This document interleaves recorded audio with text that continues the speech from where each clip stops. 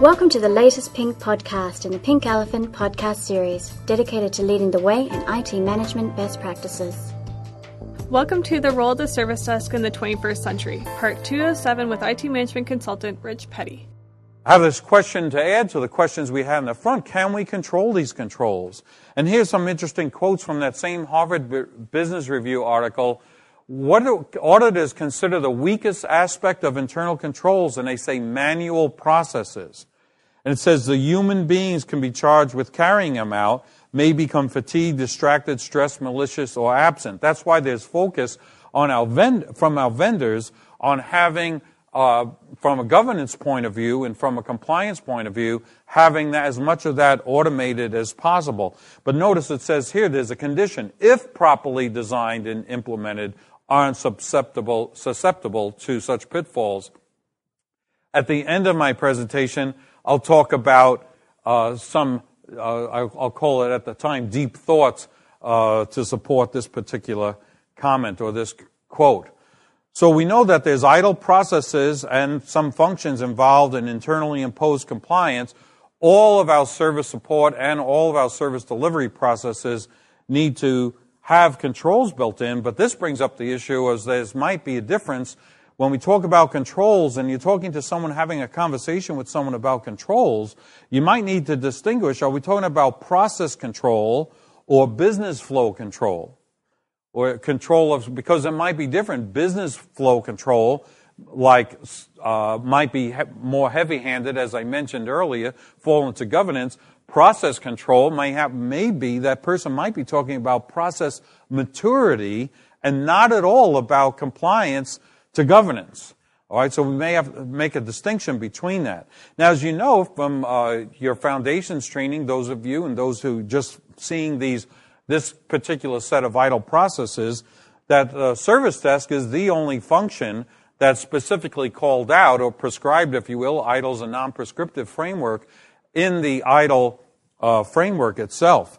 And so we're focusing on that particular function, but I found some interesting patterns that in relation to handling the other process. I do want to go back to this.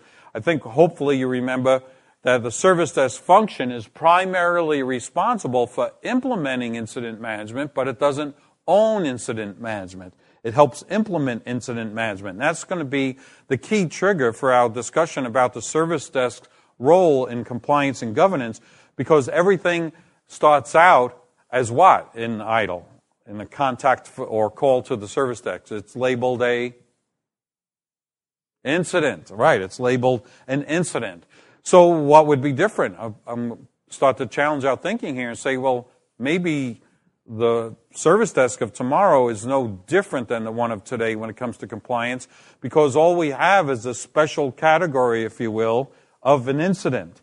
And in order to not dilute the role of the service desk or undermine the role of the service desk and the activities for the service desk, which I'll be highlighting shortly, we probably want to have, as our service desk matures, to make sure that all governance or compliance, if you will, incidents are reported just like any other, like a security incident, to the service desk. So we have that, we meet that Spock, or if you will, from a Star Trek point of view, the Vulcan approach to single point of contact for that acronym SPOC, S-P-O-C. All right. Other processes and functions may be involved in internally or externally imposed governance. It's our software and engineering groups need to be involved, as well as our service and support operations. Our service management systems and tools, there might be other categories. I believe that all of the above have some role of some sort in the area of compliance and governance. The categories that I have various technological roles in control, and we know that the service desk may use many systems. Various technologies will have different control, compliance, and governance roles. Now, the main key one, and I break it out here because, as you know, in the 7 books that are in the IDLE library, that of those 7 books, one of them is specifically and entirely focused on security, all right? And that's a really big deal these days, especially in the area of HIPAA and SOX compliance, etc. We have business services, systems, or processes. So this is where the applications, sometimes known as business rules. An application here, what I'm talking about, might be like Oracle. We had implemented Oracle in that nutrition company that I mentioned, and we had a purchase order could go through our ERP system. At Pink Elephant, we have a financial system for expense reports, and approval for expense reports has to go through and follow certain rules, and the business flow, the flow of that expense report falls in this particular category. Then we have the IT-specific services, systems, and processes. That's a whole another set of technology or tools.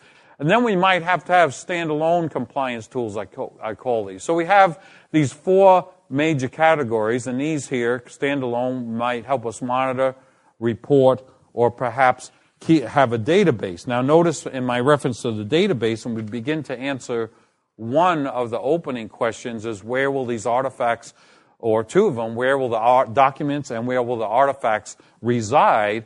And it's possible, because the CMDB is a logical representation of the infrastructure, I hope that you can see that they would reside in the CMDB as information, documentation, hardware, and software that would be in a particular CMDB. So I'd like to draw your attention to, but as we have low automation, if you will, we probably have high risk as we move along here. If we have low automation, there's probably higher dependency on the service desk to help us with compliance. But as we move along here and get more automation, that has to be complemented with more employee education, if you will, or the culture has to change to support compliance. So the idea is to both have high automation and a high employee orientation, so we can lower the business risk so compliance could be higher. So we have, as the service desk's role will decrease, will become lower and lower as employees in the organization, users, customers, and those depending on interfacing to the service desk, as they take on more responsibility towards compliance, then that makes it easier for us to manage. Let me give you a small illustration that happened. I had a server administrator that worked for me in the IT area, and that gentleman went to lunch with someone in finance. Well, that person came back from lunch and reported to their boss, the CFO, that at lunchtime, this gentleman, Jim, I'll name him for now, Jim was sharing at lunchtime, had a piece of paper, and was sharing some third other employees' performance review with that person over lunch. Now, the employee had the mindset, I don't know what control, automation won't take care of all of our controls and compliance, but that employee knew that that was a violation of employee privacy and employee information, reported to the CFO. CFO came to me, shared with me about it, and we had to do something about that, of course. I don't know what you would have done, but we did terminate that employee for violation of their access there to sharing confidential or even reading that confidential information they shouldn't. You've been listening to Part 2 of The Role of the Service Desk in the 21st Century. Please join us next week for Part 3. Thank you for joining us for today's Pink podcast. Go to www.pinkelephant.com to find out more about our products, including Atlas, our knowledge database with hundreds of example documents and templates for your IT management best practice projects.